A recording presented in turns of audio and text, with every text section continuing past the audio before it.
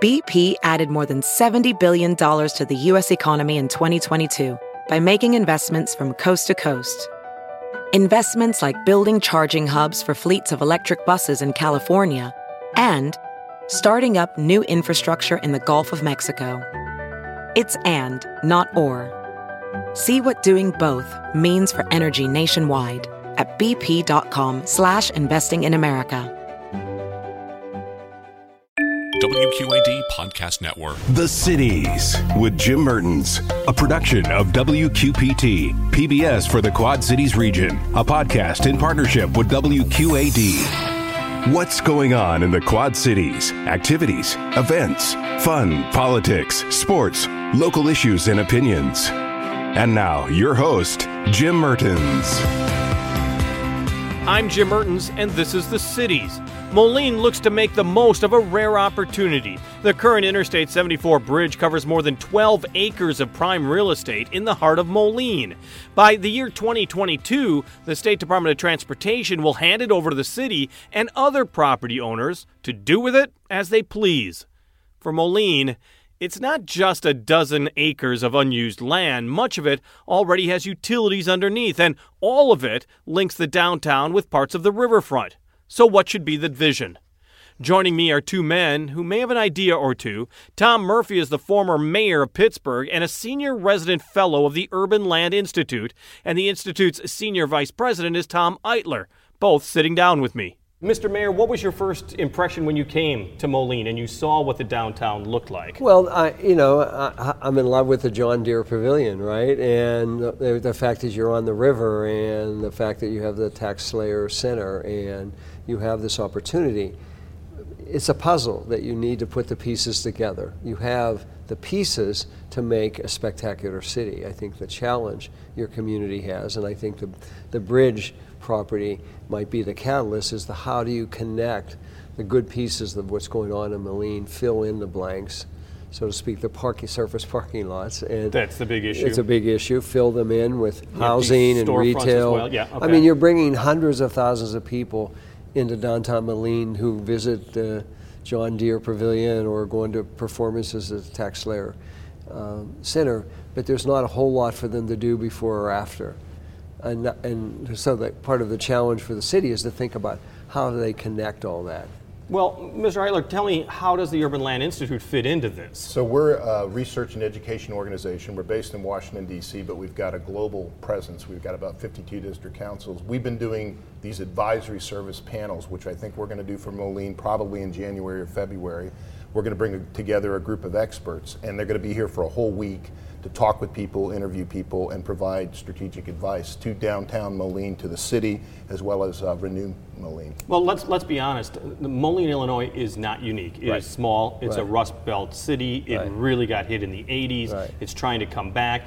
Retail has left. A mall was built. So what new ideas do you have for an area that's faced all the old problems? No, it's a good question. And we go to dozens of places like this around the country all the time. And so smaller, mid-sized, and smaller cities are part of our repertoire. We bring in folks who are developers in these kind of cities and land economists who look at the market and try to figure out, take an approach that would allow the city to try to take advantage of what they have. The land economists and the market analysts who will serve on this panel will actually provide advice to the developers. The developers will come up with a development program. They'll provide several options, and then our planners and architects will help say how that should be designed. But more importantly, we'll get people like Tom Murphy and other city leadership folks who will talk about how do you get chronologically, how do you start this process, and how do you do things that are going to happen that are going to help the downtown. Well, and Mr. Mayor, let's be honest, the other big thing is that the city, the government can't do it on its own. You made a point in Pittsburgh of finding investment, people who want to invest. You need to build the downtown. Partnerships, okay? And Moline has a history of good partnerships. You can see the results of some of that. And that's the key, is the city and so the developer comes and says, I want to do this, and so when I was mayor, a developer would come and say, Mayor, I have a great idea for you. And I'd say, with all due regard, tell me why it's a good idea for you. We'll decide whether it's a great idea for us. And if our self-interests come together, we'll be a good partner with you. That assumed we knew what we wanted. And so that's the first thing. Moline needs to be clear on what it wants its downtown to be. And it could be a mix of residential, retail, commercial, but then they got to go after that. Well, okay, so the key is to have a vision. A vision first. But that's a unified vision, and a lot of people might have different ideas. But it needs to be, there's always going to be disagreement. I have a lot of arrows in my back. Sure. I understand that, right? And you got to try to build as much of a support as you can, but then you can't not do anything. You can't just sit still, because fundamentally the world is changing so rapidly, right? Well, and that's a perfect example. Right. I mean, you're talking about the world changing so rapidly. Right. I was looking at studies for what downtown Moline should look like just in 2001. That's just 18 years ago. It's completely different. It's completely different. So how do you plan now for 20 years from now? Well, I mean, it's the ultimate question, right? What's your vision? What do you want to be? I think one of the things people don't realize is there are land economics issues that our folks, I think, can provide some advice on, but it's really the leadership that has to decide what that unified vision is. What you have to do is you start someplace, and then you get people to understand it, and then they start coming along with you. I think my approach on all of these panels has always been let the folks who don't have a dog in the fight in Moline or in the Quad City area, people from outside who can bring examples and analogs from other places around the world and say, here's how we did it here. Does this work for you? Is the key then, I mean, because you keep hearing this, at least now from development circles, pedestrian, pedestrian, pedestrian. It's an important part. Connectivity, walkability, all of those things come into development now. Tom has a great statistic that he has about the number of kids these days. So the average 24-year-old today is 6 times less likely to own an automobile than their parents. Pretty amazing, because for us, we couldn't get the driver's license soon enough. Right, that's right. And now kids are more focused on mobility. I mean, if you go to Washington, D.C., you're going to get run over by a scooter. I mean, there's these scooters and the bicycles and you have Uber, you have public transit. Yeah, so how people are moving around is very different than what, in my age, what we did at that age. But further, also, boomers, people like me with gray hair, we are making different choices about how we want to live. If you look where boomers are moving, and you read AARP magazine, they want walkable communities, they want good culture and arts, the affordable communities, bike trails, walking trails, because we don't want to sit in a rocking chair all the time, right? And so cities that are shaping themselves for both of those markets, which are very similar in many ways, right? Then there are cities that are going to succeed, and you can watch it. Big cities like a Denver. Look at, if you've been to Denver Union Station, which was essentially an abandoned railroad station with 30 acres of. Now there's billions of dollars worth of development there in the last 10 years, because Denver reimagined that in a different kind of way. Small cities like Greenville, South Carolina, Charleston, South Carolina, Erie, Pennsylvania, not much bigger than you guys, have thought about themselves in a different kind of way. Well, and you've definitely seen that, the renaissance of old buildings, the creation of living spaces in what used to be warehouses. And as you may know, Moline was known for the warehouses, the Deere warehouses that are all gone now, and that's what the TaxSlayer Center replaced. That's what the Deere Pavilion replaced. But there's still a lot of history downtown. Is that also a key, is to preserve that? The authenticity of a place has the greatest value. If you can capture that, and that's what, for me, the John Deere Pavilion and your history. John Deere is an iconic brand in America. If you've ever been to Hershey, Pennsylvania, Hershey has built around their iconic brand. There's a little ride that will take you to show you how chocolate's made from the cocoa.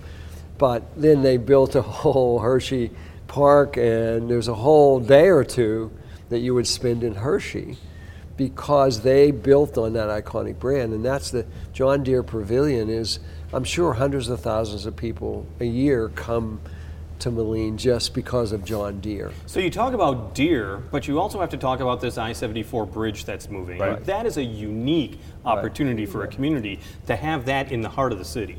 To have the city get control over that, to have a partnership downtown that can control over that land so they can understand how it can build into that vision, is incredibly important. We were with that group today of thinking about what do you do with that property? Do you just turn it into parks? Do you think about what kind of residential that could go down there? What kind of commercial could go down there? All of those things will be in the assignment that this Urban Land Institute panel will get. Because one of the great jewels of that piece of property, that 12 to 13 acres of land, is that the bridge was built in the 30s and then the second bridge in the 50s.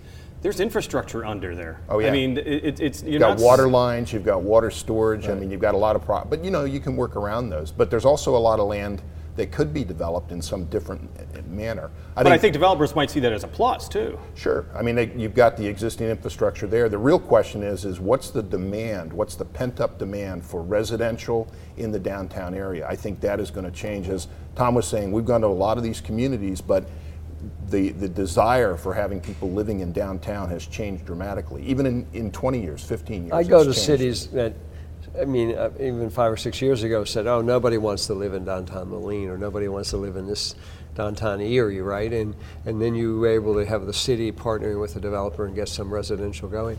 And it's a home run. It's almost 100% occupancy in each of the downtowns of the Quad Cities. So the question, that was a testing the market, and it looks like it's working. And the question is, can you now accelerate that? And then that begins to feed on itself. More people downtown, more stuff going on. More retail. More people say, it looks like it would be a great place to live, and not have to deal with an acre of land and as I get rid of my kids, right? Exactly. So that's because you've been pointing out the jewels of the downtown area. The arena, the Tax Slayer Center, the John Deere Pavilion there. In Pittsburgh, much grander scale, but you also a river community.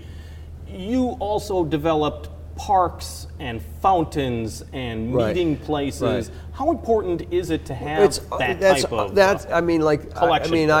Your riverfront. You have a spectacular opportunity on your riverfront, and you have the public trail, but you've not created restaurants and places there that people want to go. The water's magic. People love to be near the water, and that's what we did in Pittsburgh. We had really very little public access to our rivers. Now we have 30-mile riverfront park, but in lots of different places there's restaurants and bars, and there's kayaking where you can rent kayaks or you can rent bikes. But is that organic? Is it that the city did something? We did it very intentionally. We underwrote some of it because we wanted to test the market, okay? And there's, probably $2 or $3 billion of development along our waterfronts now. But all of it has a public park. And companies were worried about security, people when riding bikes are going to break into their building. But when we said, no, there's going to be a park, they changed the whole design of the building. They put locker rooms in for their employees so that the employees could use the trail at lunchtime to be healthier, right? So we had changed the whole culture of our city. In how we thought about our waterfronts. You'll hear more from Mayor Tom Murphy and Urban Land Institute's Vice President Tom Eitler as they make future visits to Moline to further develop a plan for the city's downtown. And you can find out more about these efforts by contacting Renew Moline at renewmoline.com. Thanks for listening to The Cities with Jim Mertens. And watch The Cities Thursday nights at 7, Sunday afternoon at 4, and Monday night at 6 on WQPT, PBS for the Quad Cities region. WQAD Podcast Network.